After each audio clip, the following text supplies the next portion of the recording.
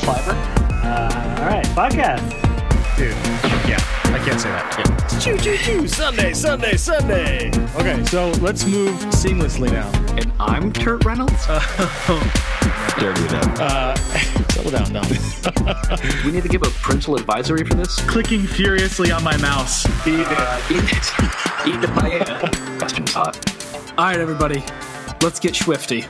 That was cool. That was fun, guys. Awesome. Yeah. Welcome to another mind-bending, time-altering, melodramatic episode of Men of Low Moral Fiber, the show that would never, ever kill a dog for no good reason at all. Especially when there's really no reason to do that. Why was that even an option? Did we ever discover why? Did it affect anything? You could have thrown the bone into the parking lot or the street. Why would you pick street?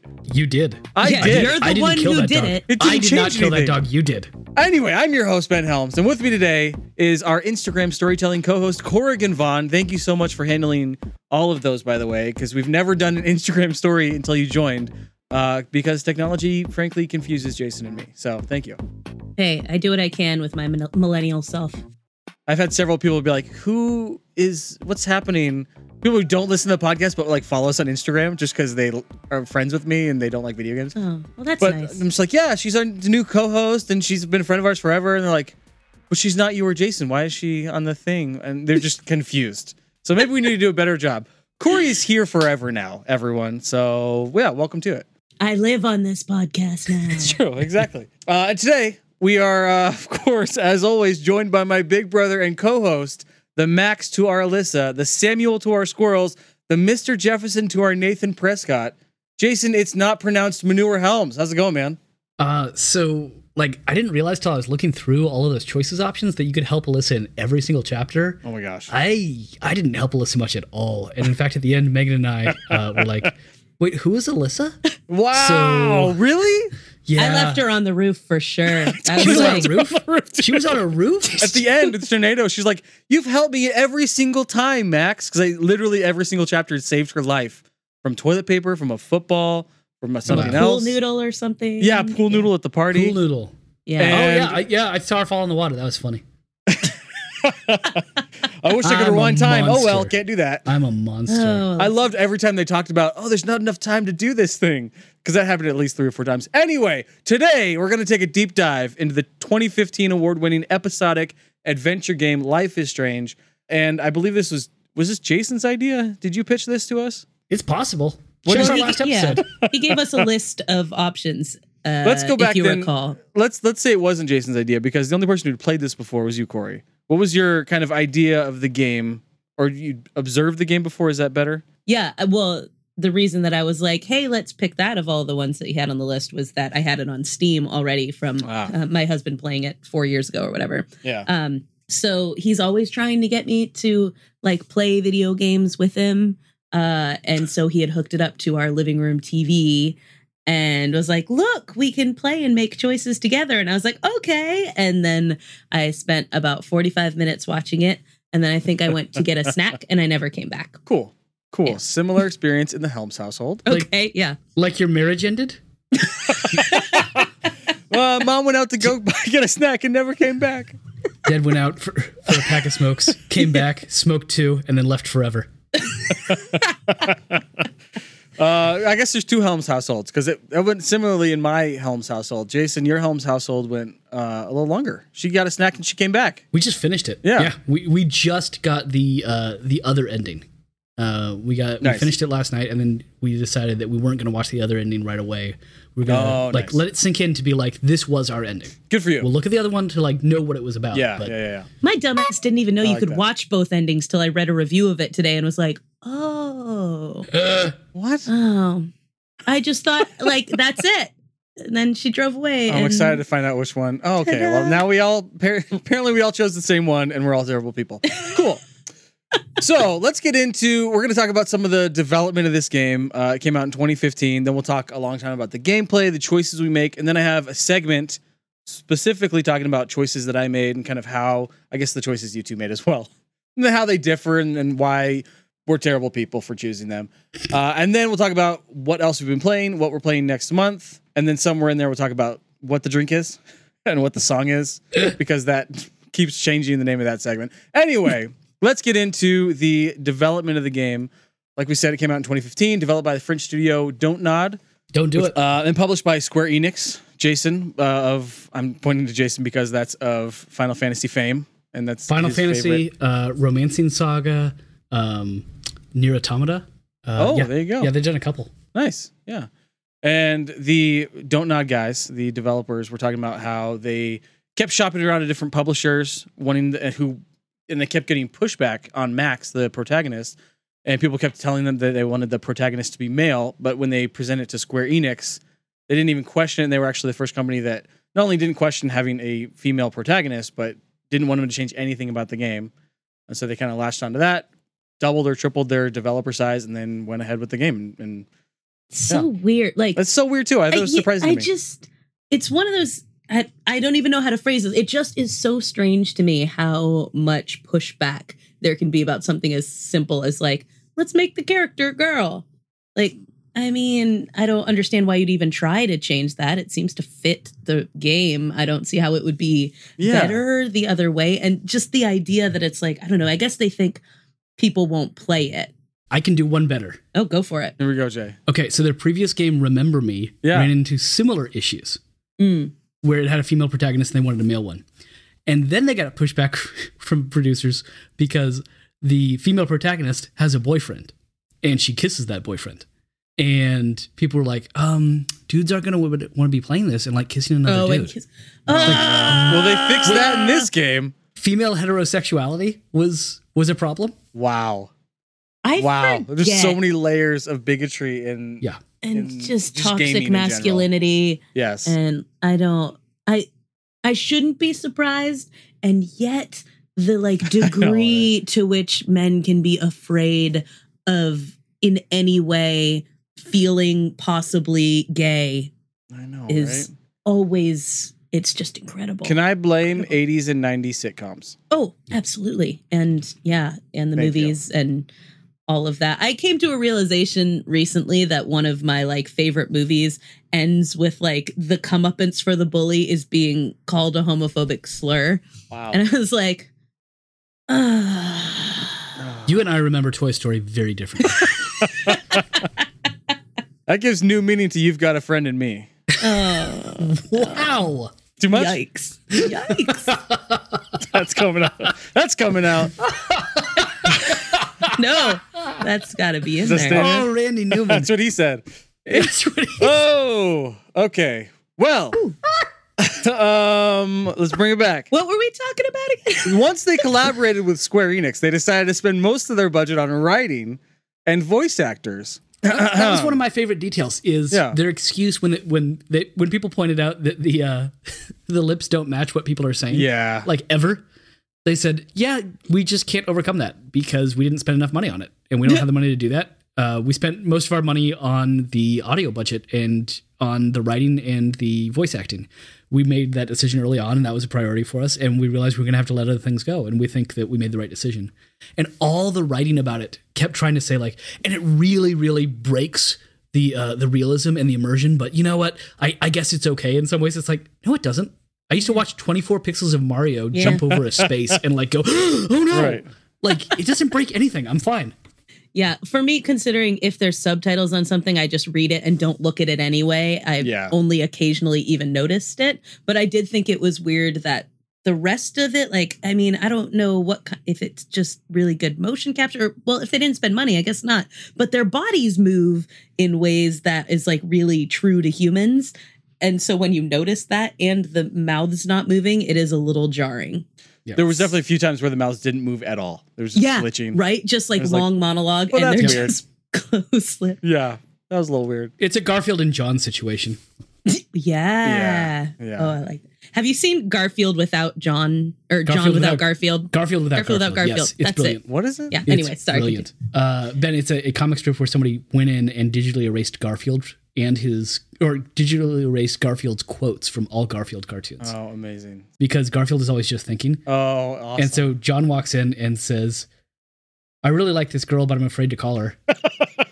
blank panel, final panel, I think I should kill myself. It's like, what? John, no. Oh my They're all gosh. super dark. Yeah. When you take out That's Garfield, yeah, it's a whole other thing. That's amazing. I'm sorry, but that was, yeah, you're right. That is kind of the experience of Life is Strange and the mouths on it. But also, can I just say, while we're talking about the money apparently is on the writing, then the writing in this is so weird. And as Weird. NorCal kids, Yeah, I would can say we weird. just agree that the use of hella in this is just entirely wrong It's just on wrong. every level? The This is script wasn't written in English. It was written in French. Yeah, explain that, but it was still written again. Yes, no, it was translated. That doesn't excuse everything, but I think it explains a lot of things. The script was literally written. By the way, yes, written again. Yeah, it was written again. That means translated. That's translated. Yes, it was. Thank you. The script was literally written in French, which is fine and is cool, but because it's trying to be American, then it throws a bunch of things off. Yeah. And so the use of Yeah. hella, things like that. I also, once I realized that it had been written in French and it was a French development company, it changed a lot of things for me. Like, I think a lot of the family dynamics felt a lot more French than you might think, like quintessential American. Interesting. Just like the kids swearing and stuff, like that not being a big deal. That like 12-year-old It's true. Chloe, Yeah. just like drops an F-bomb. It's like she says like that's wait. $1 for the swear jar, and Yeah. then she drops an F-bomb 2 seconds later. It's like they're aware that American children aren't allowed to swear, but they're also But then they forgot instantly. yeah. Right. Yeah. That's funny. But they did a bunch of research. They actually went to the Pacific Northwest, went to a bunch of towns, like just kind of spent time there. I think that does show up, but it mainly shows up in ways that people who are not necessarily fluent in the language and culture wouldn't see. So I think it shows up in the art, Right. right? It Yeah. shows up in the way they built the town. The town feels right, except people talk. And then you go like, you don't sound quite, the dialogue's not right there. It's a little off. Yeah. I thought the voice acting, maybe not the script being perfect, right? But I thought the voice acting for the most part was really, really well done, other than Alyssa. Yeah. Oh my gosh. She was like an alien. Yeah, you have nothing to do with Oh it. my gosh. That was just like ripped me out. Her and It her was weird so little weird, mumble man. thing. That brought me out of it every single time. Well, She was also, on a, I mean, she was on a roof. yeah, she was on a roof. She was like, So glad she died. help, I'm up here. And I was like, you know what? That's the last time, Alyssa. You have, you have overused my kindness and you will stay there. Yeah. I'm done with that. And they also, I mean, I looked up all of the voice actors a week or two ago when I sent you the weird, like, this guy is William. Yes. Because Yeah, it's yeah, like, yeah. like William is like this suave, younger, handsome man. It's played by this like old dude. I love it. But the Mr. or Jefferson? Yeah. Yes. Yeah. Mark. He's Tim Riggins' older brother on Friday Night Lights. Whoa. And then once I realized that, the rest of it, that's all I could like Yeah. hear. I was like, oh my God. Is that a direction you saw that character going?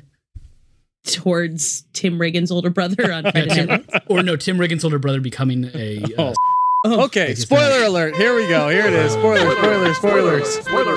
Yeah, you know, that is the natural progression of that show. That's true. From That makes high school sense. football to serial killing. Yeah, let's talk about the Frenchness again of that, of a world-renowned photographer teaching at a high school. Yeah. One. Right.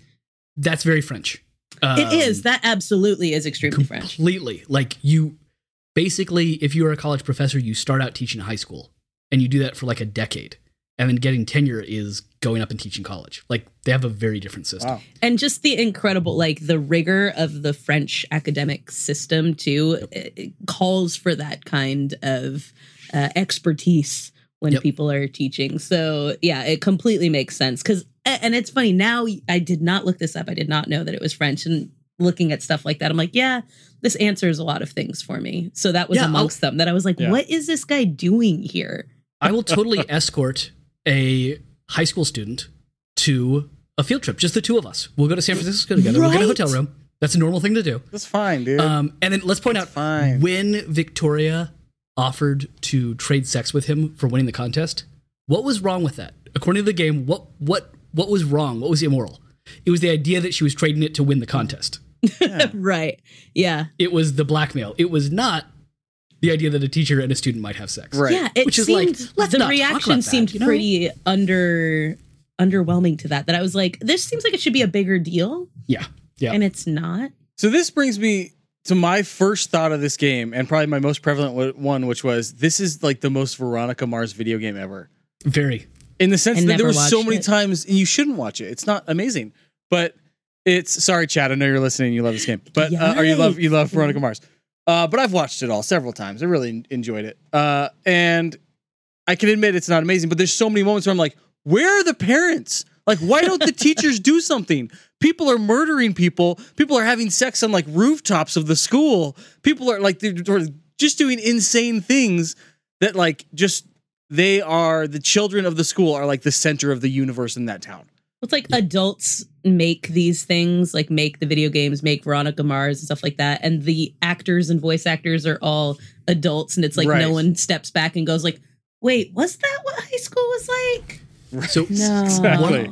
Yeah. one of the reasons it has a lot in common with Veronica Mars is both this and Veronica Mars were heavily influenced by Twin Peaks. Well, yeah. Yep, for sure. Definitely. Now, so to the degree that Chloe's license plate is Twin Peaks. Right. Yeah. But there were multiple Twin Peaks references. When you read Nathan's Fire Walk with Me. Firewalk with Me, when you read Nathan's letter from his psychiatrist, it's Dr. Jacoby, who is the psychiatrist from Twin nice. Peaks. It's basically the plot itself is very Twin Peaksy. Right. Oh And yeah. the missing girl, the dead girl, which is Laura Palmer being replaced by Yeah. Rachel Amber. And then what Twin Peaks did is they went back and did a prequel about the last week in the life of Laura Palmer. And that's the same thing that Don't Nod did next, was Tell Before the Storm, which is the last week of the life Just bought of it. Rachel Amber. Nice. So it's lots and lots of connections. And in fact, the most Twin Peaksy moment is in that moment just before you get to your final choice, when everything starts walking backwards and talking backwards, which is a Twin Peaks, staple. Yeah. Oh my gosh. I didn't even think about that, but that's true. Great Yeah. call. I noticed the first two things you mentioned, the license plate and then in the mirror or on the mirror where it says Firewalk with Me. That was Firewalk it with though. Me. Yeah. And then I guess the Pacific Ma- Northwest as well. And Megan and I watching it, we just watched Twin Peaks together last year. And so Right. like we just binged the entire thing. And so we were like flipping out at these and just being like, oh, it's that. I've That's edited kinda like fun. 38 hours of Twin Peaks podcast and still never seen an episode. Wow. Well, you've seen one episode, Ben. I have. Terrifying. The whole game too. Sorry. You're good. No, you're good. The Yeah. whole game is full of like the references that Yeah. shape it anyway. I mean, if you I don't think Jason looked at the stories I was making at all, but Ben saw this, that like one of the things was they were in a gallery and Yes. like all the artist names are all authors, like Yes. like Michael Chabon and Ken Kesey's name comes up there, Margaret Atwood, like things like that. And throughout the entire game, there's just all these little references that you see are clearly these big influences that the people making this game had. One Yep. Max Caulfield. Yep. Like, oh Which- yeah, nice. The funny thing about that is like, yeah, I get where they were going with that. However, my thought was Maxwell Caulfield is the guy who plays Rex Manning in Empire Records. Wow. Corey, we mustn't dwell. Not today. Not today. We can't. on Rex Oh Manning my gosh. Wow. So Max Caulfield was played by Hannah Tell, who you might recognize from iCarly. I didn't. That's a Nickelodeon No. show for children. Yeah, no, if you recognize her from iCarly, we're having a longer conversation. Strange Venn diagram of those two audiences and with our show. And anyway, and then Ashley Birch, who I follow on all of the social medias of Rocket Jump fame. Probably not what she's most famous for, but she had a web series called Hey Ash, What You Playin'?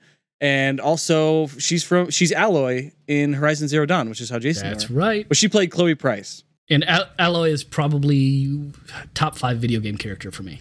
I was going to say, is like, that a video she's- game or? Okay, Yeah, gotcha. no, she's a really, really good female protagonist. I've got lots of thoughts about that game, and someday we'll play it. But it's a great game that does really, really bad at appropriation of native culture and really, really good at a strong female protagonist. Nice. All right. We'll talk about that later. There we go. All right. So the game was generally well received. Pretty good reviews across the board, and a lot more audience awards than kind of critical reviews, I guess, or critical awards. But yeah, received over 75 Game of the Year awards and listings. And then Jason's favorite review would be game director Yoko Taro, who listed the game What? as his favorite, or I guess amongst his favorite PS4 games. Yoko Taro? That's right. Director of Nier Automata. and a bunch of other games. I think And Automata also. The Yorha stage play. And the obviously. stage play Yorha Boys. I would have said that. And, of course, Drakengard series. I wish everyone could have leave that experienced near. Jason's expression just now because it was truly magical. Yeah. Like that was I just spent the pure entire bliss. afternoon.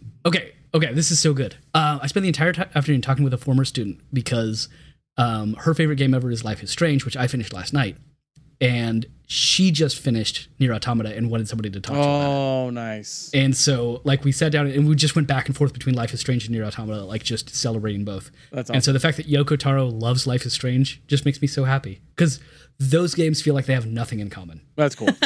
In 2016, the year after the game came out, Square Enix sponsored its own Everyday Heroes contest. Oh, no way. Yeah, they had their own photography contest inspired by the game, obviously, and offered a $10,000 scholarship for whoever won. And I couldn't find the web page that was on now just goes to Life is Strange 2 website. So there's no like record of it that I could find, but I'm assuming somebody won that and won $10,000, and that's awesome.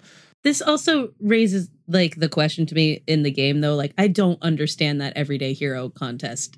Like At the all. title of it. Yeah, like Yeah. it made no sense whatsoever. And her picture was a picture of a bunch of pictures. It was a I'm picture sorry, of I just have- herself looking at pictures. Oh, right. Yeah, picture. And so it's And is actually she more the meta hero? than that. I don't. I was very Photography confused. photography itself is the real hero. And Is therefore that that's what why it's she supposed wins. To be? Yeah. Just like so That everything feels is meta. like something that Her- a photographer would pick as the winner. Exactly. Her photograph is about photography. The rewind mechanic is about video games and your ability to reload your previous state. Which is why they'll play with you in one case and don't let you reload. Sorry. They what? They play with you on the rooftop with Kate. They don't let you reload. Oh, yeah. Found that one out the hard way. Me too. Wow, you both killed Kate? Yeah. Hard. Jeez. It was, yeah, sometimes when making choices, the phrases that you're given in order to decide what you're going to do Yes. are confusing or they're vague. I have no idea what they are. So I think with Kate standing on the rooftop, for example, I don't remember exactly what the choices were, but I was kind of like, I just sort of like picked one because I didn't really know where they were going per se. So none of them gave me a real sense of what was about to unfold. And that happened several times throughout the game. That one was the undoable choice, but with various things throughout the game where it was just kind of like a random phrase. I'm like, I don't even know what that means. I guess I'll click it and just see what it's gonna say. So that was an issue for me. That reminds me again of Horizon Zero Dawn, which has a really good system for dialogues this way. It always gives you 3 options, and it's heart, brain, and strength. Oh, And so, like, kind of like the outcome is going to be the same. yeah. And that's one of the really good. So guys are constantly hitting on the protagonist, and her response is to turn all of them down. Right. Like, that's not a choice you get to make. Right. She's on an epic quest. Why would she stop and start like making out with someone? And Right. so you can give them like a cerebral, like, here are the reasons why we shouldn't. You should give them a heart one about like, hey, I really do care about you, and I'm flattered and all, but that's just not where I'm at. Or you can be like, screw you, that's gross. Go Nice. away. And it's I like that. It's going to be the same outcome, but you get to change the flavor. And yeah. it's a really nice way to handle those kind of dialogue things. It never gives you the illusion that you get to make all the choices. Right. And they do kind of play with that at the very end during the nightmare sequence Yes. with Mr. Jefferson, where like all 4 of Yes. them are like, "I love you. Can we just kiss? Like Yeah. I love being in your class or whatever it is." And it's like, that was not great. I think that was a nod to I mean to what you're saying of just like you don't have control. We're Yes. giving you very limited control in the dialogue options. That and as Corey was just introducing, we'll have in the gameplay we'll talk about choices. Okay. A bunch, All right. and that's one I want to return to. All right, 2 last things about development Yeah, since that do was it. my homework, and I feel like I've slacked. But you and Corey, you've covered pretty much everything. One, Don't Nod went bankrupt. They were the highest subsidized. Ooh, that's a tough one. Video game company in France. And so that was for their first game, Remember Me, and kind of leading into Life is Strange. They just were flush with cash that they were spending crazy amounts with. When you say subsidized, you mean like by the government? Because other countries spend money on the arts. Weird. Fancy that. So do you Interesting. remember, we covered Kona a couple months ago. That was another Yeah. game that was mostly, it was, I think, 50-50 or roughly 50-50 subsidized and raised. And so, they were heavily subsidized. The game tanked, and it hurt Capcom, and didn't really hurt the government because just went away. And then they went bankrupt, and the bankruptcy didn't finish up until 2018. So, like, they actually made all of their money while going through bankruptcy court. So that's just another interesting thing about this company. Weird. But something I thought was really cool is all the textures in the game were painted by hand. Oh. I think it like really. No wonder they went bankrupt. Yeah, well, it seems to be like by the art director. Like that's just kind of his passion at doing these things. Wow. Is it just shows him with a stylus. Now I couldn't find more about that. Mm-hmm. They're all done digitally painted. They all done got digitally painted. It done got digitally painted. You got one of them there Wacom tablets. And so yeah, it was awesome. It looked really cool. I liked his process. Liked watching him paint. Those are my two things. Jeez. The thing that I was curious about that we haven't actually touched on with this at all is who are these people who made this game, and specifically who wrote it? Because it feels like dudes to me. Yes. Oh, it's very dudes. Yeah. And it's very dude heavy. It is artsy dudes. Yeah. Well, they're French. Somewhat French, hipstery artsy dudes that might like have. I'd put them kind of politically, maybe the Bernie bro category.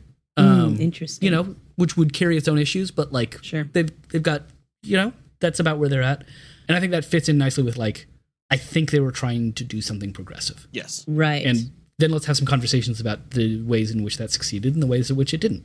Right. And I felt like it was worth approaching that first coming at this, because just from the perspective of seeing what this game is trying to do in various ways and what in many ways ended up then frustrating me immensely as we went through it. I was like, this can't have been women. Women didn't make this. There were women working at the company. I watched some videos, and I believe I did see women in there, but the sense I got was they were pretty far below the line. Right. Yeah, that makes sense. All right. Ben, Gameplay.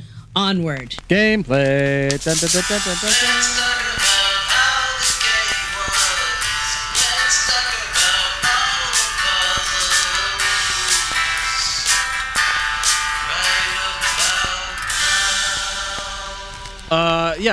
Instantly, this game reminded me of the movie The Butterfly Effect. And Yes. that was even before I saw the blue butterfly coming into land. So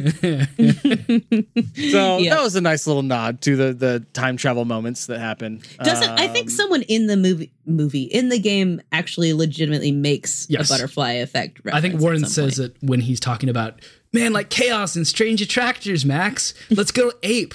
Dude, that's a good Warren. Thank you. I was really proud of it. That was That a was really good very one. spot on. Let's never do it again because I'll Awesome. fail. And then there was the other Do you want to come over and article. watch Cannibal Holocaust later? And this might be the end of the gameplay because the title, I think, summed it up perfectly, which the title of the article was Juno plus Donnie Darko plus Gone Home equals Yep. Life is Strange. Yep. I don't know yeah. Gone Home, That's pretty good. so Gone Home handles queer romance much better. Yeah, it okay, does. gotcha. All right. Gone Which, by Home the is a way- horror- Main character of that one, Sam. Sam. Yep. And don't yes, worry. I've Don't already worry, made the listeners. mashup of Sam and Max. Yeah. So It's on our Slack channel, We're Corey. terrible. Check it out later. Yeah. So Gone Home, which we've also covered, Corey, you should check Yeah, the that episode. And I do you should remember play the listening game. to it. It just was a while ago. It's a horror game where the real monster is heteronormativity. It's Nice. it's pretty solid. That's actually Okay. pretty accurate. Yay. I like it. It's a good tagline. You should All right, pitch that to them. Big idea gameplay stuff as far as just like general takeaways. Let's talk choices. I think. You want to do that right away? Yeah. That's the. Never mind. Wait, big Well, over. I'm sorry. No.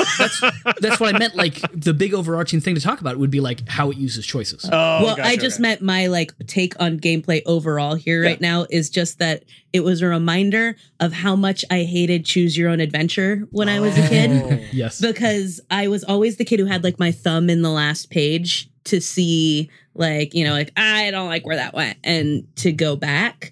And with this, it was like it was doing that, and I had my thumb was that rewind button, and I was trying to be decisive about things and not keep going back, but also I was like, oh, but I know I can change it and I can fix it, and I'm not like this in real life. Decisions are not hard for me in real life, but goddamn, I was just, that was the one. That's my overarching gameplay thing.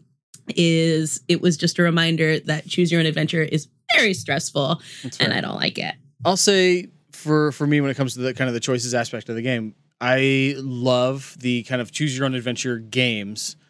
And Telltale is kind of the best example of that, especially for our podcast. We did, but you can't go back in Telltale games, right? Exactly, which was always my biggest frustration, especially because you had the choices that was like kill him or maim him. I was like, wait, that's the same thing, but like depending on what you picked, it would change history forever in that game.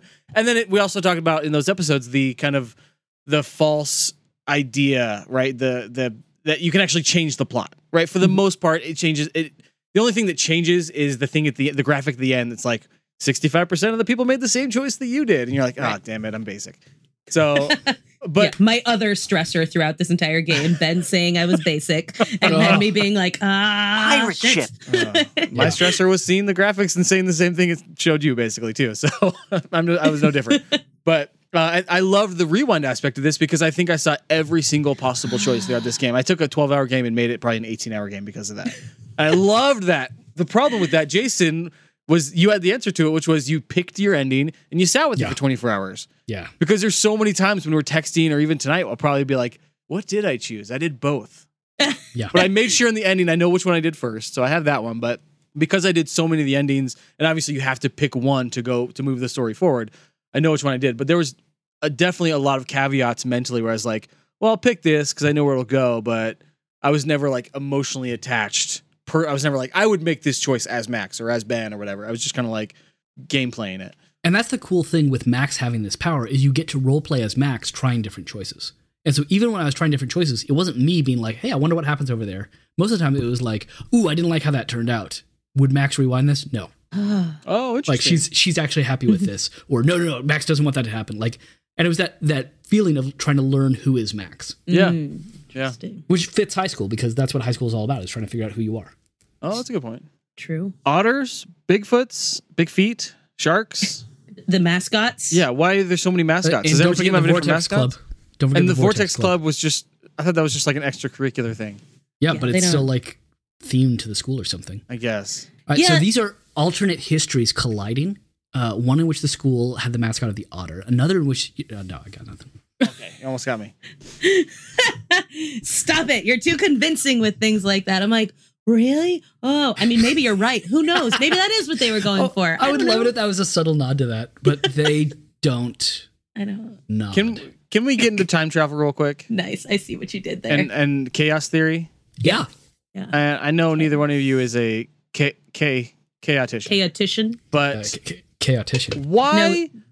Tiny imperfections. If she never rewinds, does that save Earth? Like, are all eco tragedies a result of her traveling in time? You can't never rewind, though, because some things it makes you rewind. That's true. That's true. This is kind of like the what's the show? Final Destination, right? Sure. The Final Destination idea where death is trying to get them. Yes. But death is never personified. Corey's seen this once or twice. Yeah. And so there's a few times. There's no like figure with the Grim Reaper following them around. It's the idea of death. And so one interpretation of that is that the universe has a way it's supposed to play out, right? And it plays out almost like gravity with like a certain kind of entropy or something like that. That like this is just the natural way that things fall. And if you try to pull away from that, there's a force of gravity that would kind of like make it snap back. And so as you pull away, you could see like a terror, and a terror might show up with just like whales beaching themselves, a tornado hitting, something like that. That would just be like, screw it, this whole area is done, and we'll just all move on. It would be just like the force of the universe itself trying to hold itself together. Yeah, I mean, that makes sense. It depends, like, it doesn't. No, I mean, I think that's kind of, I guess, how I interpret it. I hadn't really related it back to the Final Destination kind of way of looking at it. But yeah. But I think one of the things that also bugged me, because I didn't want to rewind on things, was that you had to. And so I always wondered, the same sort of thing you did, Ben. Like, if I just went forward and just made choices, Does it save everyone? Would this not go this way? Right. So let's talk about our endings because I want to use that to justify my choice. Okay. So what did you all choose? I know what Ben chose, but let's just go around the table. I chose everything. Yeah, you chose Sacrifice everything. everyone. Wait. I sacrificed the town. yeah. I sacrificed the town. We're all together. Yay! Yeah. Yeah. I don't, but it was a tired choice. Yeah. That I was not attached to Chloe or the town. Same. And in my head, I was going, you know what? This place sucks anyway. And maybe it does need to be wiped off the face of the earth. It was like Wow. wow. That was kind of where my head was. And I was like, fine, just like save Chloe, whatever. So it wasn't really a deep thing. I wanted Chloe to still be dead when I killed her earlier. So you wanted to kill Chloe and the town. Sacrifice Your both. regret is that you weren't able to kill everyone. Yeah, basically. Can more people die? Got it. It was not fair that I unplugged her or whatever, and then it just went backwards, and my choice didn't stick. Yeah. She should have been dead already.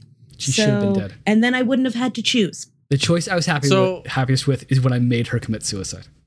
Yes, that was the that was the my- choice I that's- felt most at peace about in this That's game. Corey's headcanon. That's how the game ended. There Yeah. you go. So I would Roll say the credits.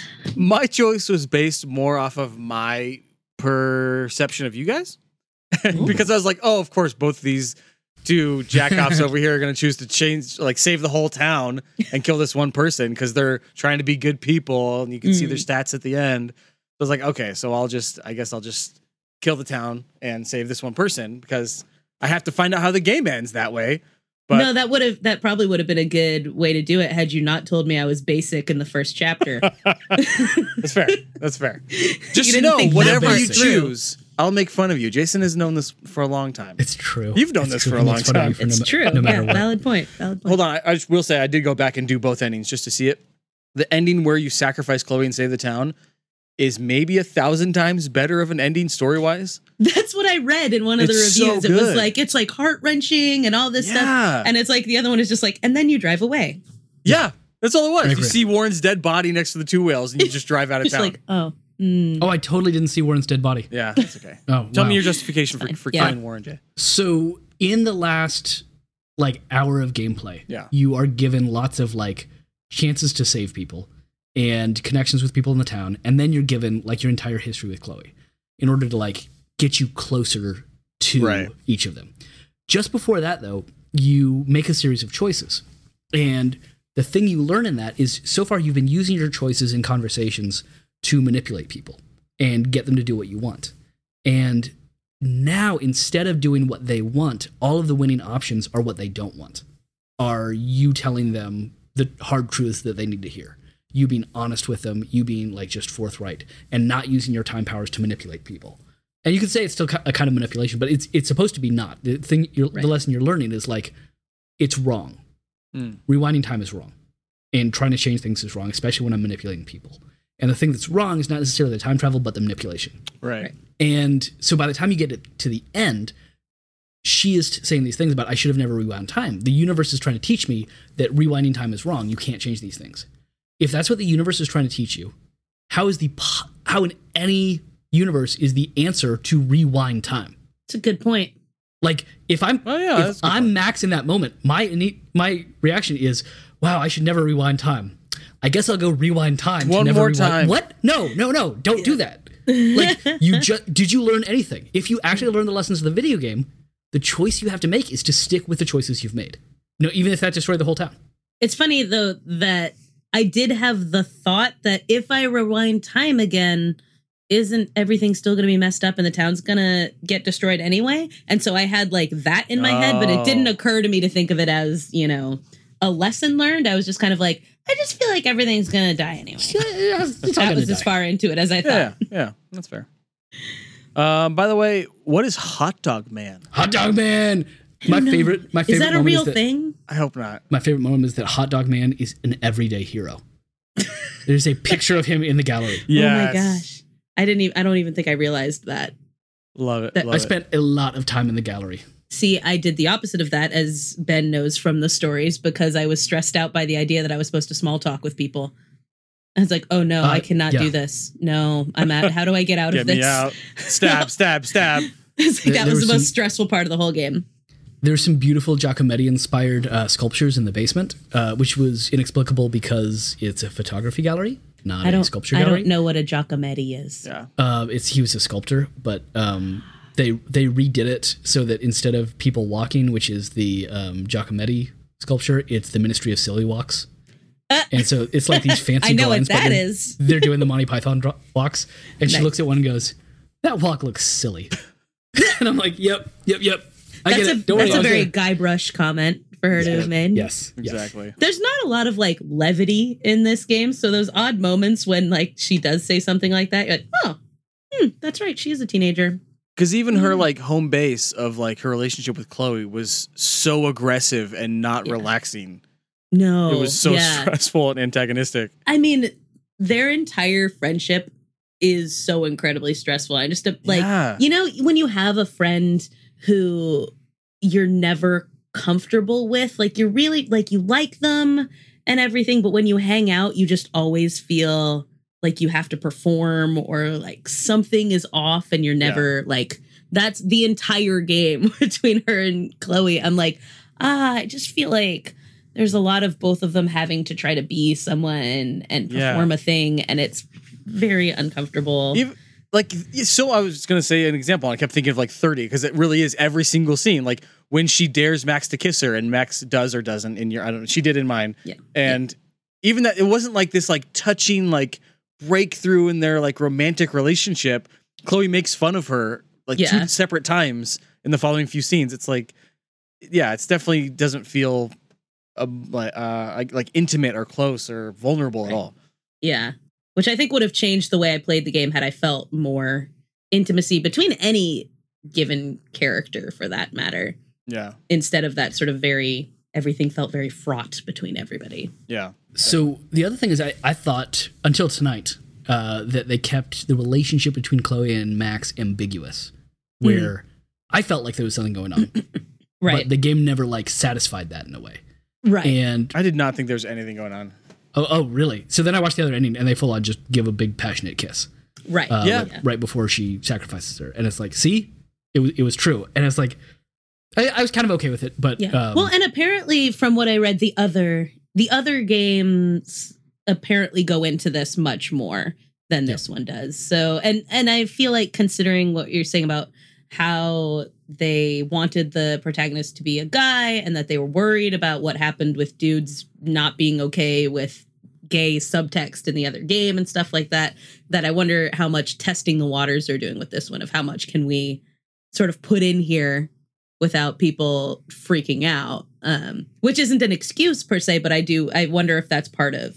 I wonder if the episodic gave them more freedom too, because they don't have to like approve the whole game for the publisher. They can get away with some stuff later on and be like, well, this episode's coming out. Like, we can't redo this whole scene. Yeah, right. I don't think people had an issue, speaking for all of the people that I've never met, I don't think those people had an issue with the gay subtext as much as they had an issue with gay subtext. Because there was Max kissing Chloe early on in the San Francisco photo gallery, huge photo of two women kissing. In Max's Nightmare, which by the way, we haven't talked about at all. I really thought that was a cool. Oh, yeah. We'll come back to that. That was great. Chloe and Victoria kiss in like the dark No, they room. full on make out. Yeah. Which is also that entire thing. It's like, oh, was that? No, it's like, oh, Chloe, you're so hot and all this kind of stuff. And I was like, yeah, it was the worst. And then apparently, if you choose to kill her, to sacrifice her, then they make out next to the lighthouse. So there's zero guy on guy action. Nathan and Warren punched each other. They never kissed once. I counted. So it was just, it was very much like, obviously, like lesbian and gay romantic relationships are treated very differently in our culture. I mean, it's not even our culture. It's France. So I don't even want to speak to that. But well, and apparently there is like gay / bisexual men in the other games as well. All right. So this is, I mean, this is one of the things that there's so much that I'm critiquing about this that I wonder how much I would feel differently playing Before the Storm. Yeah, Before the Storm. Right. We'll play that at some point. Yeah. Yeah, stuff like that, because so much of it is, the whole thing is very much lesbian fantasy type thing, It's like girls at slumber parties having pillow fights type stuff. Right. There's a lot of scenes that seem like that between Chloe and Max too. That, going back to Jason, were ambiguous, but it was also like if they were just friends, they wouldn't be like sleeping in their underwear in the same bed and like snuggling in the morning and stuff. I was like, I'm like, no, we'd sleep in underwear in the same bed, but not the snuggling part. Maybe that's what it was. Yeah. It was always like one thing too far. Where I was like, doesn't seem as ambiguous as more lesbian fantasy. Yeah. The sexuality and gender dynamics in this are amongst the things that were frustrating. And especially, I mean, I don't want to like jump too far ahead or things like that, but that for me, I think I was enjoying the game despite my critiques about it for the first 4 episodes. And the 5th, I was like, ugh, and was like about to throw things. Let's get into it. And a lot of that had to do with the gender dynamics and things like that in this. And in the end of this game, like one of the things that you notice throughout this entire game is that all the men are shitty. They're all terrible. And then they get these unearned redemptions in the end of it, And so like Max ends up basically apologizing to David for ruining his relationship and things like that. But he's verbally abusive and has been surveilling his home without the people living in it awareness of it. Physically abusive in mine. Yeah, right. Like he's got all these, really big problems that she's now apologizing for. And then you have like reasons, like even Nathan Prescott sort of has like reasons why he became this kid that he became. And then you have like the Principal Wells, who is basically, he's an alcoholic who sacrifices the well-being of the students of his school in order to sort of keep his place because he's afraid of rich people. And they all end up with these redemption arcs that, to me, paired with this sort of objectifying of the female body and this idea of like the like fun, sexy lesbianism and stuff like that was just really, I don't know, it was, to me, kind of undid a lot of the goodwill that I had for the rest of the game and sort of giving it the benefit of the doubt of the way those relationships were playing out. So I want to have a much longer conversation. I think I want to free us up to make these critiques, and I want to have a much longer conversation about kind of queer gaming and stuff. I just got to last week meet the author of an edited collection called Queer Gaming and a monograph called Games Have Always Been Queer, Bo Ruberg. And they are awesome, and so I'd love to have them on as guests sometime, and we can have a much longer conversation. Yeah. One other thing that I'm kind of conscious of, though, is I teach a class on gender and sexuality in video games, and I've had a lot of students really connect with Life is Strange. Hugely. That game, like, mattered to them in high school. That's awesome. For many of them when they were closeted, and many of them, still are. Sure. Yeah. So one thing I also want to say is, just because we've got critiques doesn't mean that this game can't have meant wonderful, amazing things to you. That's fair. Which is exactly how I even kind of heard of this game in the first place, was largely from people who were LGBT plus people and talking about what this meant to them and that kind of world that this opened up and seeing that kind of representation, which to me, I critique it and also acknowledge the importance of that, but also is one of those tricky things about representation is that when there's nothing, these little bits can mean so much to people, and there should be something so much better. And again, maybe the other games in the series are, but I can understand this feeling watching it while also being like, there's a lot of issues in the way that and I read a couple sort of blogs and reviews that talked about that as well, of sort of the, it's not necessarily the best representations, but it's still doing something that's hugely significant. And if we really want to respect queer games getting better, especially AAA indies like this, that means they're worthy of critique as well. Exactly. Right. So they need to be able to stand to that. Otherwise, that's disrespect to not actually, say, hey, this could be better. Right. Yeah. Yeah. No, solid stuff. But yeah, that was just, my thing on that I had to sort of get through, is this weird, I don't know. I think being a straight woman also, you're more aware of the objectification than you are thinking about like what this means to, queer communities in gaming, right? So I'm looking at it from that specific perspective, and that's going to be very different. But also this sort of toxic masculinity and all that kind of stuff and how it's forgiven in the game was an issue for me. But yeah, I don't know I'm curious as to how you guys felt about the arc overall, because that for me, the fifth, on top of that stuff, also, I felt like all your choices before were kind of erased. And then you it nods to choices you made, but ultimately you're going to come out with the same thing either way. And that was a problem for me. I don't know. What did you guys think? I really liked it. Yeah, I was really happy with the game overall. The choices, I thought it really highlighted something for me that games struggle with, which is choices are always once and for all in video games. And so this is really rough around issues of consent. That choices. So when I made the choice to sacrifice Chloe, I turn around and I look at the picture, right? And I'm in a cutscene. I can't choose to anything. In that moment, I want to be able to be like, no, I'm tearing this photo up. Change my mind. Yeah, I can do that as a human being. That's a thing I can do. In a game, it's no, you make a choice once and for all. Bo Ruberg showed us a really cool game called, I think it's called the Kissing Game or something like that, where you've got to each player uses 2 keys, and you have these 2 very abstracted faces that are trying to make out. And one of the things that they highlighted about this is that because you have to keep pressing these keys down in different combinations, consent is kind of always maintained as opposed to a one-time thing. And I think that idea that choices are not just once and for all, but they take maintenance. That's something that video games have not yet done in strong ways. And this Kissing Game would be one example of doing it well. More as a proof of concept than anything else. But I would love to see choices be a little bit more robust in that way. Not necessarily in, I want 5 choices, right? And I want to be able to do whatever, but just in the way that a choice is made. I want it to be a little bit deeper and longer.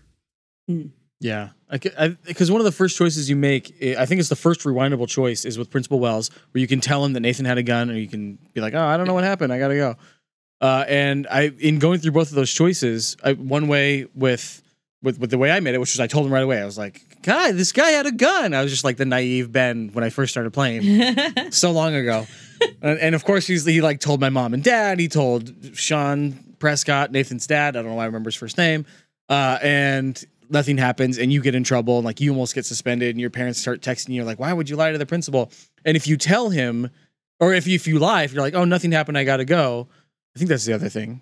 I don't know. I didn't do that. Oh, then you get in trouble for stirring trouble or causing problems because you were the last one in there, and they blame you for pulling the fire alarm, and they tell your parents, and your parents get mad at you. So it's the same result, and I think I was expecting that from those freaking Telltale games that brought on that whole illusion of choice, that it seems like you can control everything in those Game of Thrones games or the Walking Dead ones, and really all it changes is the numbers at the end or who's with you in the final fight.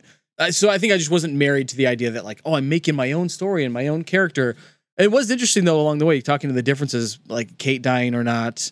I guess whether Warren could punch him once or 5 times, could punch Nathan. Right, yeah. Does he just kind of punch him or beat the Guybrush Threepwood out of him? Yeah. That was a great example of a moment where I didn't want Warren to just punch him once, but as he is absolutely breaking his skull, there's a moment there where I saw him.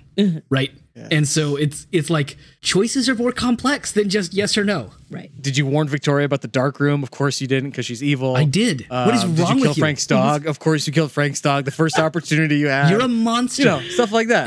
Victoria ended up in the dark room anyway, so...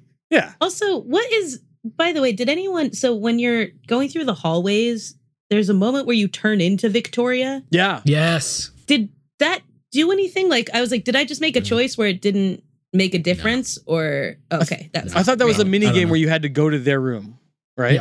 Yeah, to get out of each one. And I thought you just went to the 5 main characters and it did it. I only became Victoria. I only became Victoria. I thought you were. Maybe you're right. I don't know. It was during the nightmare. Let's talk about the nightmare. I loved the nightmare.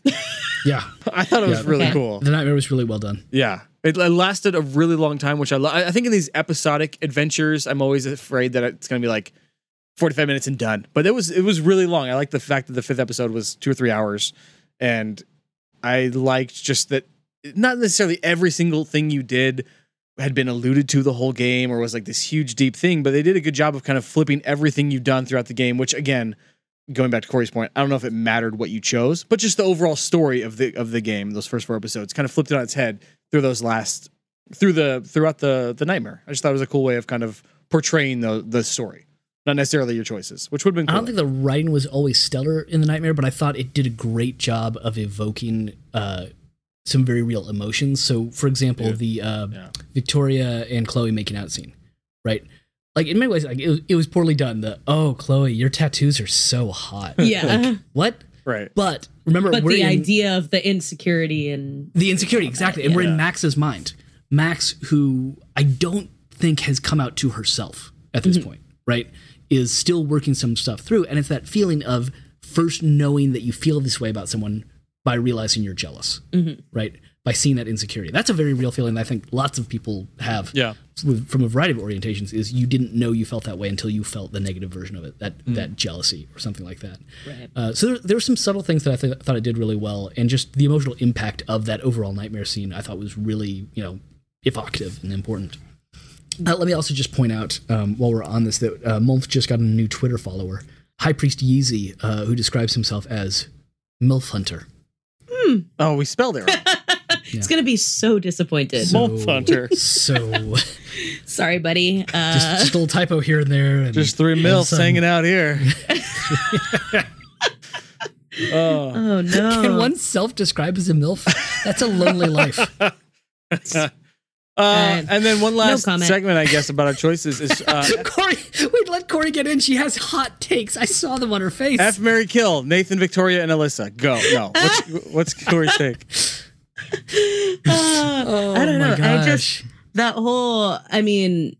I think the thing for me is that whole entire last chapter is such a change in gameplay that it really, I feel like if the whole game had been like that, I would have been really on board. But instead, I found myself just frustrated a lot, like going through tons of doors and not having a sense of what the pattern or whatever was supposed to be, or that goddamn labyrinth. Yeah, that like with the flashlights. And I eventually had to like look it up because I was missing like a turn or whatever, and not like. And so I walked around that labyrinth, like just the first version of Jefferson, for like probably 35 to 40 minutes. Oh, I'm so sorry. That's not fun. And I was like, I hate this so much. And then once I go around, it's like the constant rewinding over and over and over again. And I was like, I am going to lose every last ounce of my shit here. And then the part where you're just like walking through like the replay of all the scenes, I like eventually was like, wait, so I don't have to watch this? Right. And I just ran through as fast as I possibly could because I was like, I'm so I was there already. I remember this game. It's only been 3 weeks. I haven't forgotten what I did. And so I think here's the thing is I wasn't emotionally invested in the game. And so once it got to that last chapter, it's all about your emotional investment in it. And I was like, yes, just get me the hell out of this damn game now. So if that, I'm just realizing this right now as you're talking, because that was frustrating to me too. And I still sat through and listened to almost all of them. If I hadn't seen those in 6 months though, or 4 months or whatever, like people who played it when it came out, I'd probably sit there. I might even be like bawling, being like, "Oh yeah, that happened, and then this happened." Like I was more emotionally connected, I think, to the characters than I think you were. Even though it seems like I hated them and wanted to murder them constantly.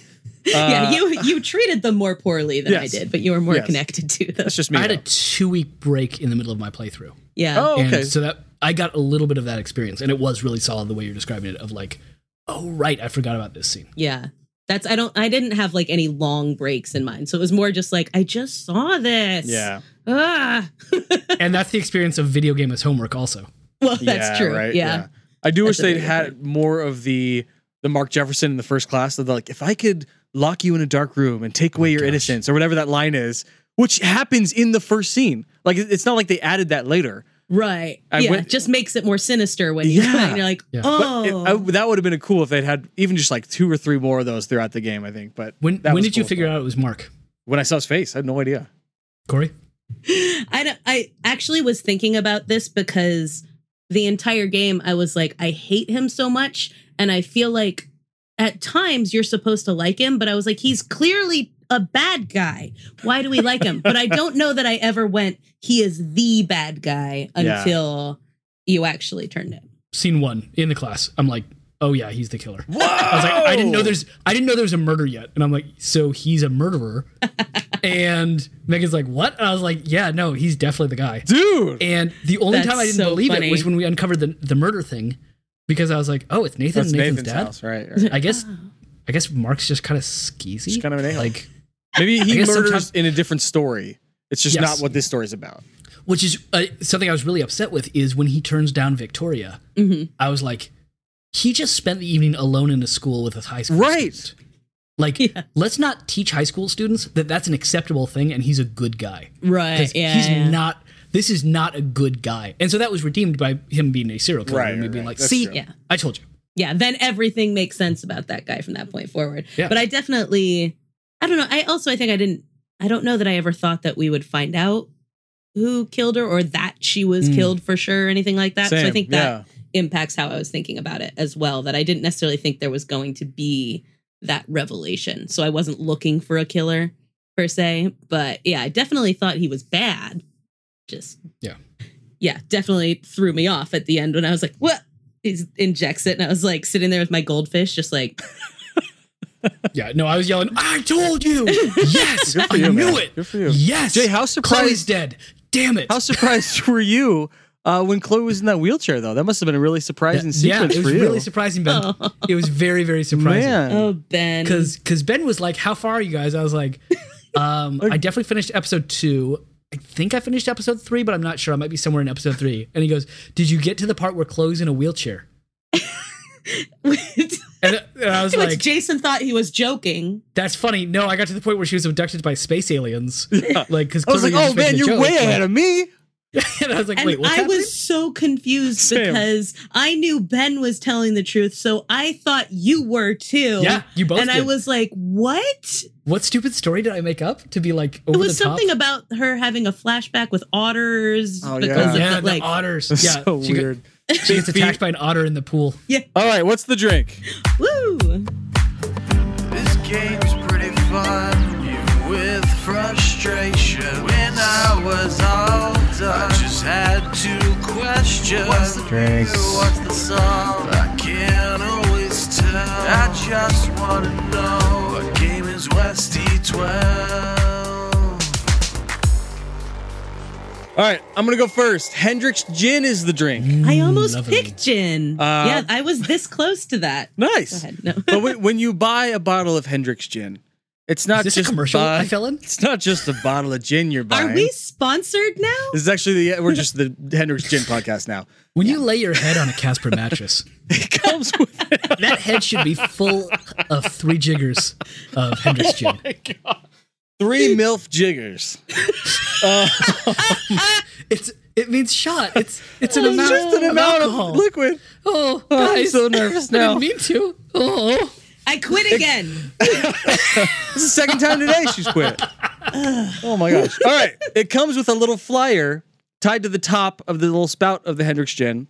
Tells you about the history of the Hendrick's family and what a noble family they are and how it's been passed on for generations, and it's like artisanally infused with cucumbers and fairies shit in it or whatever.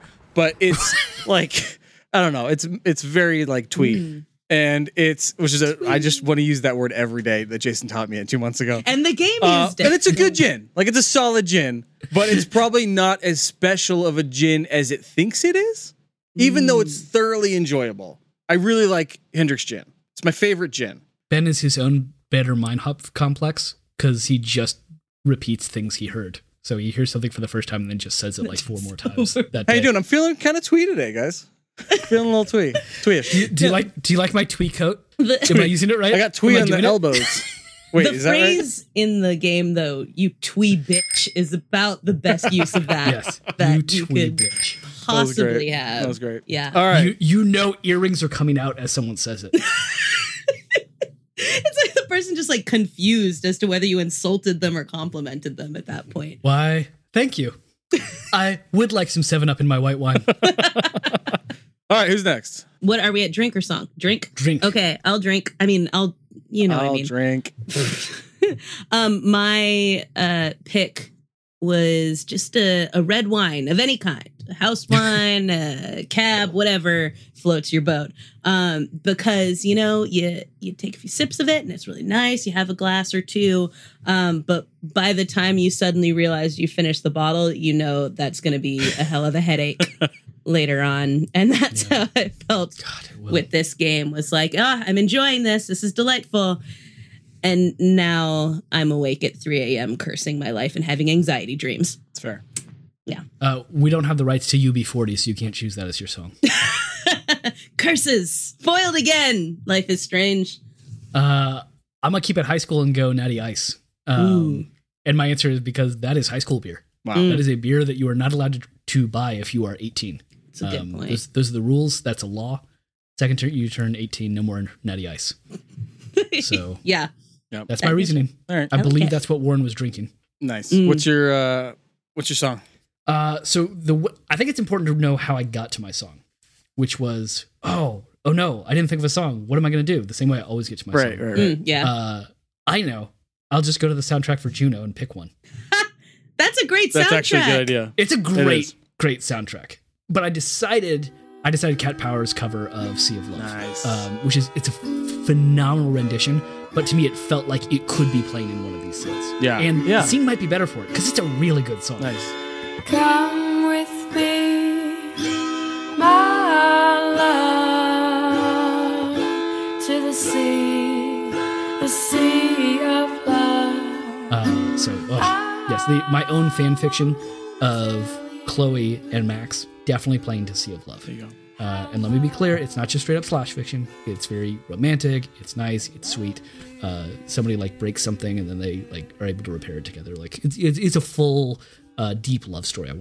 And then they have a pillow fight in their pajamas. Right. Obviously. Wow. By the way, fan fiction is a big part of this game. And I I think no part of doubt. how like this plays out as being so important to LGBTQ people. Yes. That there's like and there was a name for it too, and I can't remember. Maybe it was Love is Strange. But yeah, that there's like a whole like fanfic about this game is like a huge genre in and of itself. So I'm just gonna go search for Nathalissa up there and see what I can find. you know what? I'm sure it exists. Someone out there. We also, two things we didn't mention, speaking of fanfic, is there are two separate comic book series that came out in, I think, December 2018 based on Life is Strange. And also, But Ben, comic books are for kids. it's true, they are for if you know any kids, buy them this Life is Strange series. And also Hulu bought the rights 2 years ago to do a to publish, to disseminate, I don't know, to make a show about it. They have written it, but it's still in French. Exactly. So they need to write it again. Oui, hello, oui. Oh no. All right. So it's going to be a show or a movie? A show. That's interesting to take like choice out of, or are they going to Bandersnatch it? I don't know. Okay. Oh, Hulu's first Bandersnatch. That'd be Hulu's awesome. first I'd be into that. Bandersnatch. Are you gonna Bandersnatch this, you twee bitch? Oh my God. We've stumbled All right. upon the most confusing phrase in the English language. So many bleeps in this episode. All right, Corey, what is your song? On the last episode, you used a chicken or something to bleep something, and I genuinely took my headphones out and looked for a chicken. Oh, this time it's gonna be police sirens then. Oh God, no! Don't do that. That's my like PSA to all podcasts. When you put Don't that in a put song, sirens. that is not okay. That is not okay. I It's- will pull over. Yeah, it happens all the time. Anyway, okay, my song is probably one that you guys don't know, but it's very delightful. Did you guys see the movie Robot and Frank? No, but I want to now. That sounds awesome. It's I love those words. it's the most like Yes, Robot and Frank. it's the most charming movie on the planet. Frank Langella plays this old man who has like a strained relationship with his kids, who are James Marsden and Liv Tyler, I think. Wow. And Yes. he like doesn't want any help from them and things like that, but they get him a robot assistant. And it turns out he was like a bank robber before, and he basically Stop telling me enlists- things. I'm buying this movie. I want to own all of it. This is. I told you it sounded great. Yeah, so this robot becomes his best friend, and wonderful things ensue. I love robots. I Yeah. love heist movies. I Yeah. love Liv Tyler because of Empire Records. I love Spike. I mean, we can do it all. Not Marsden, but Oh, damn it. Never mind. Just as cool. Just as cool. He loves yeah, 30 that's Rock. it. I'm It's out. over. I'm out. Cyclops. Anyway, so Oh. 30 Rock. the score. Chris. Yeah, with Chris three from S's. 30 So the score of the and soundtrack of this movie is done by Francis and the Lights, which I assume is one dude. I've never Googled them or anything like that, but I have now listened to all of his/their albums on Spotify, and they're delightful. It's got a kind of Peter Gabriel-y sound to it, and is really nice. So he has a song, or they have a song that is called "It'll Get Better." And this song, or It'll Be Better. And so it's like a really simple song. It has very few lyrics. And the basic gist of it is like, my life's pretty tedious and I don't know what to do or say about anything. But I'm sure if you come back to me, it'll fix everything. And that's how I see Max's like sort of self-destructive relationship with Chloe, and ultimately like world-destroying relationship with Chloe if you chose that ending. But is this sense that like, you know, everything is kind of crappy and whatever, but like I'm sure like whatever choices I have to make, whatever I have to do or say, as long as you come back to me, it'll be better, it'll be great. So that is my pick. It'll Be Better by Francis and the Lights. I like that. Sounds really I'm good. gonna check out that movie now. Top that. Nice. There's a Sarsgaard in this? There's a Sarsgaard in it. Susan Sarandon? Yeah. Oh, and Susan Sarandon is like your adorable geek dream girl in this movie too, by the way. What? Like it's really weird, but somehow like she looks like she's 20 years younger than she is and is just so That's not cute. weird. That And is it's Susan Sarandon. She I mean, that's ageless. true. Like she is just she's a dream girl. Yes. Watch that movie. I went with, and mine's not important how I found it. Okay, I'm not even gonna get into it. But Lua by Bright Eyes. It's the most. Yes, I'll say it again. 100%. Twee emo, which is just like Bright Eyes as a whole, right? But it like self-important. It's just like him and an acoustic guitar in like a small room. Like you can just hear the small room in the song, and it's just like I hear Isn't it, and I'm that like, song on the soundtrack to the game? is it? There is a Bright Eyes song on there. Oh, it might be. It might be. Which is Lou, is it? So you just forgot. Is it that one? I don't know. I guess that's every Bright Eyes song. Yeah, I think so. That also sounds like every song in the game. It yeah. wasn't until today that I looked it up that I realized they weren't all the same artist. It very much is like different versions of Bright Eyes is what the soundtrack could be. Yeah, no, that is the song that's in the game. Oh, really? Nice one, Ben. Well, I feel even better about it. We've chosen songs from the games before, but anyway, That's fantastic. You just didn't do it on purpose. Like last week when I didn't recognize that happened. that's amazing. Wow. There's in just listening to the song, reading the lyrics. There's no real plot or like climax to the song. It's just kind of like what you were doing. Supplies are endless in the evening. Whatever it By goes, the right? morning, And they'll be gone. A lot of the visuals share similar scenes to Life is Strange, which is kind of the main reason I picked it. And a lot of the feeling and the emotional weight might be too strong. Emotions, I should just say, with her relationship with Chloe are present in just kind of singular lines, not necessarily over the whole thing. But the last stanza I thought stood out, and it was kind of a great summary of Max's kind of like mindset near the end, which is, I'm not sure what the trouble was, what started all of this. The reasons all have run away, but the feeling never did. It's not something I would recommend, but it is one way to live. Because what is simple in the moonlight by the morning never is. It was simple in the moonlight by the morning never is. It was so simple in the moonlight, now it's so complicated.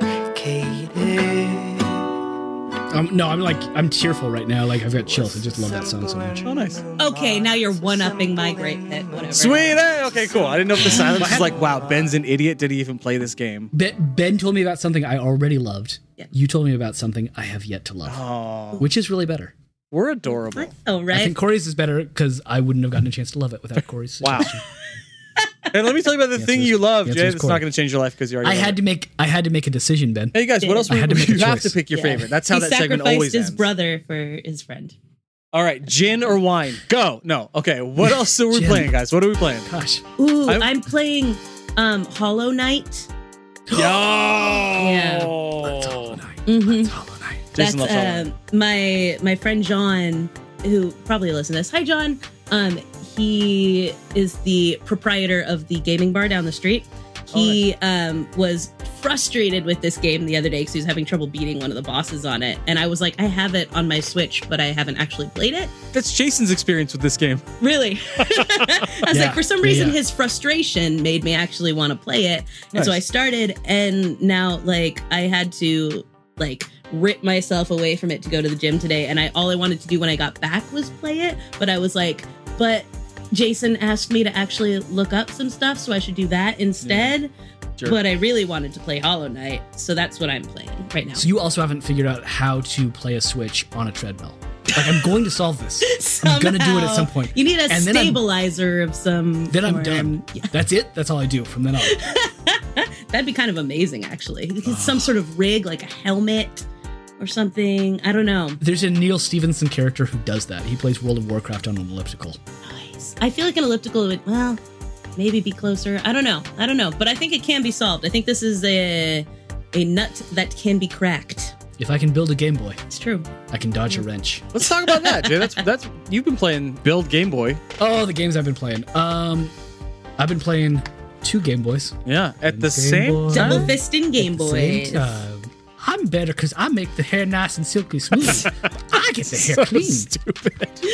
Okay, no more It's talking. Are weird you how done? much I've quoted that this week, so I'm glad you are too. Continue. So stupid. Yeah, so I built 2 Game Boys this week. These are Game Boys running Raspberry Pis, which means they've got emulators on them. So I'm running everything from Atari to N64 and PlayStation games. And so I've been playing a ton of stuff. I found out that my favorite game ever is still probably Tony Hawk Pro Skater 1. So good. But can It you is play super it fun. on a treadmill? Maybe. Yeah, maybe. All right, it's out. Like at a slow pace? I think so. Oh wow. All right. I definitely play it while I'm walking around. Wait. Are you guys, the walking around thing reminded me, are you guys playing Harry Potter? Wizards Unite? No. I'm not a Harry Potter. Remember we talked But I'll about get- this. I'll try and get Megan into The it. Helms family is not about Harry Potter. Our wives are. Tell your wives to get on it and add me as a friend. Remember I asked you and Nick like a year or two ago, I was like, hey guys, we didn't like Harry Potter, did we? When we were in high school? And all of you just like rained just- down upon me. Yes, we all loved it. Ben, you're an idiot. And I clearly just erased that from my memory. Jason, I'm sorry to interrupt you. Yeah, I have no idea. I never read anything. I think I saw 1 or 2 of them, I think. Yeah, I was talking to Megan about Chance the Rapper, and I was like, oh, this is such a great line. It's scar on my head, I'm the boy who lived. Like, isn't that like a good evocative line? She's like, it's from Harry Potter. Oh, It's just a straight up Harry Potter reference. That's all that he's doing. I was like, oh. that's hilarious. I guess it was good when she wrote it too. Speaking of which, Parappa the Rapper, can you put that on my Game Boy? Yes, I will put Parappa the Rap It's on there. all That's in a the good mind. call. If you I want need to get that test on me, there. I'm sure you'll find. Okay, anyway. Wow. There you go. I love Parappa. So good. Guys, I'm a gamer, so I'm just really excited. I've been playing a ton of old school games. I've been playing some Earthbound. I want to get that on the show at some point, or just at least some old school JRPG. And I downloaded Dead Cells a couple weeks ago, and that's really fun roguelike that I like. But the most fun has been playing Final Fantasy IX with my 4-year-old daughter. Wow. Ooh. And I do all the voices and read all the things to her, and we're 6 hours in, and it's a blast. And I'm really hoping, like, listeners, please at me, let me know. Do I need to like get her to bail at some point? Because I've never played Final Fantasy IX. It's one of the main characters gonna die. Like, do I need to like just you don't have to tell me what happens, but just be like, yeah, she There can't will do be that. trauma. It needs to stop. So if anybody's played Final Fantasy IX, just get in there. Let me know. Maybe I should send one of you to go out and read the Wikipedia article and just let me know. Well, that's one way to do it too. Yeah, smart. Crowdsourcing is what we call that. Oh, and I went to a video game camp Oh, what? in In Canada, Canada. where my girlfriend lives too. All of this sounds fake, Yeah. but no, it was at University UBC Victoria, and it was amazing. It's called DHSI, Digital Humanities Summer Institute. And I took the video game class, and so I spent an entire week learning about video games and making my own video game because we had a game jam for the last 3 days, and so we would all go home from class and like have a couple beers and then go back to our rooms and make our video games. This is the And it Jasonest was thing I've so ever heard. Much fun. Oh my gosh, I loved it. Shout out to everyone in that class. I will tweet at you so you know you're being referenced. That you're shouting. But it was so much fun. Shouting. shouted I'm a lot. shouting so much. Ouch. So much shouting. And that's where I met Bo Rubert. Oh, nice. So that's all the connections. Got some side quests coming up, I think, or some between two chucks, maybe, Oh, so many in that chunks. conference.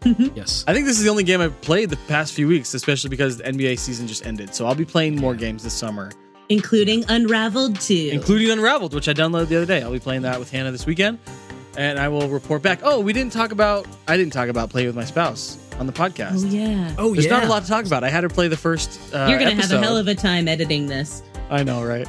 I guess long story short, short story short, she didn't love it. She stopped playing. The end.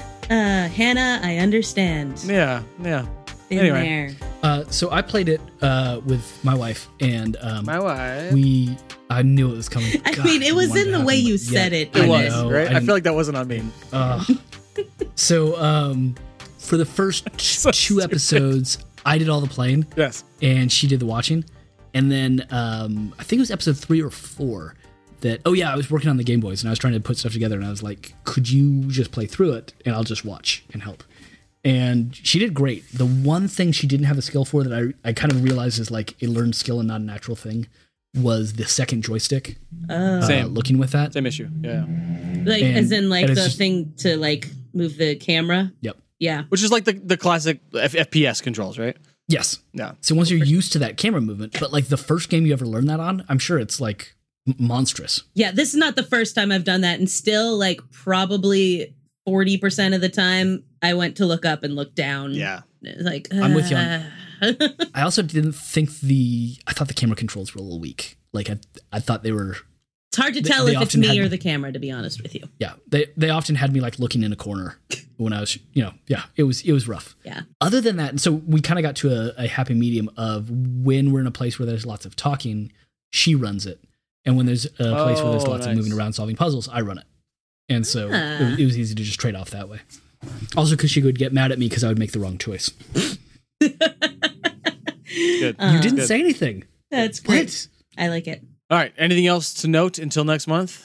What are we going to play? Oh, yeah, Gosh, I that's forgot. important. It's kind of an essential segment in this show. I thought this was the final episode. Yeah. And we're out. Don't check us out because we're Been just nice. closing down all of our social media accounts.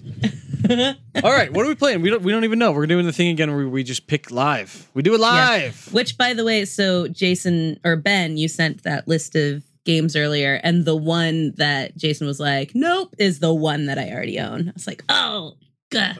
But also, Oh, The Messenger? yeah, Sorry. I was like, Jason. if you didn't like it, chances are I probably wouldn't make it very far either. I liked it until the second half, and as it started to open up, I was just like, it just kind of got thin. Okay. And I was like, I was expecting more. I felt like I was unlocking a bunch, and it just wasn't happening. The three I narrowed it down to by myself. Now I'm consulting you. We're The Messenger, which is like an action platformer. Broken Age, which is our closest link to LucasArts because it's a Double Fine game, which is Tim Schafer Jam. He stemmed off from LucasArts. And Friends of Ringo Ishikawa, which we talked a lot about last month. Are the other two PC? Oh, all Switch? They're all Switch. Then whatevs, bruh. Let's Ringo it up. Okay. Ringo! Oh, Hey. so I know excited! Jason wants to do Ringo. We got to do a 90s game next, though. Okay. Yes. All right. So Earthbound. Perfect. Great. Earthbound is Good. like 38 hours or 28 hours. Perfect. We'll talk. Called We'll it. talk. Love it. All right, cool. Ringo. You can Friends of play it Ringo on your Game Ishikawa. Boy. Oh, that's true. Oh, that'd be fun. Anyway, Right? until then, enjoy Ringo Ishikawa, everyone. We'll talk to you next month. You can check out our website, menoflowmoralfiber.com, Twitter, Instagram, Facebook. All the links are there. And if you have any questions, comments, concerns, which you probably should after this episode, please email us at molmfpod, MOLMFPOD, just like the band, at gmail.com. And if you want to support us financially or just look at our stupid video we made 3 years ago, check us out on Patreon, patreon.com/MOLMMF. What? I said M. That's not even a letter. A letter. MOLMF. TIGGER. Molf. It's Molf. You know how to spell Ben's Molf. having an aneurysm and we're just laughing about it. Oh my God. Ben, some of our followers don't know how to spell month. Let me be really honest. I have been Ben. Oh no. I will be Jason. Oh shit. I still don't. I wasn't looking. Wait, I And am Corey? Is that what I'm as supposed always, to say? am a mighty pirate. Best not to dwell on the past. Old Samuel looks forward like a clock.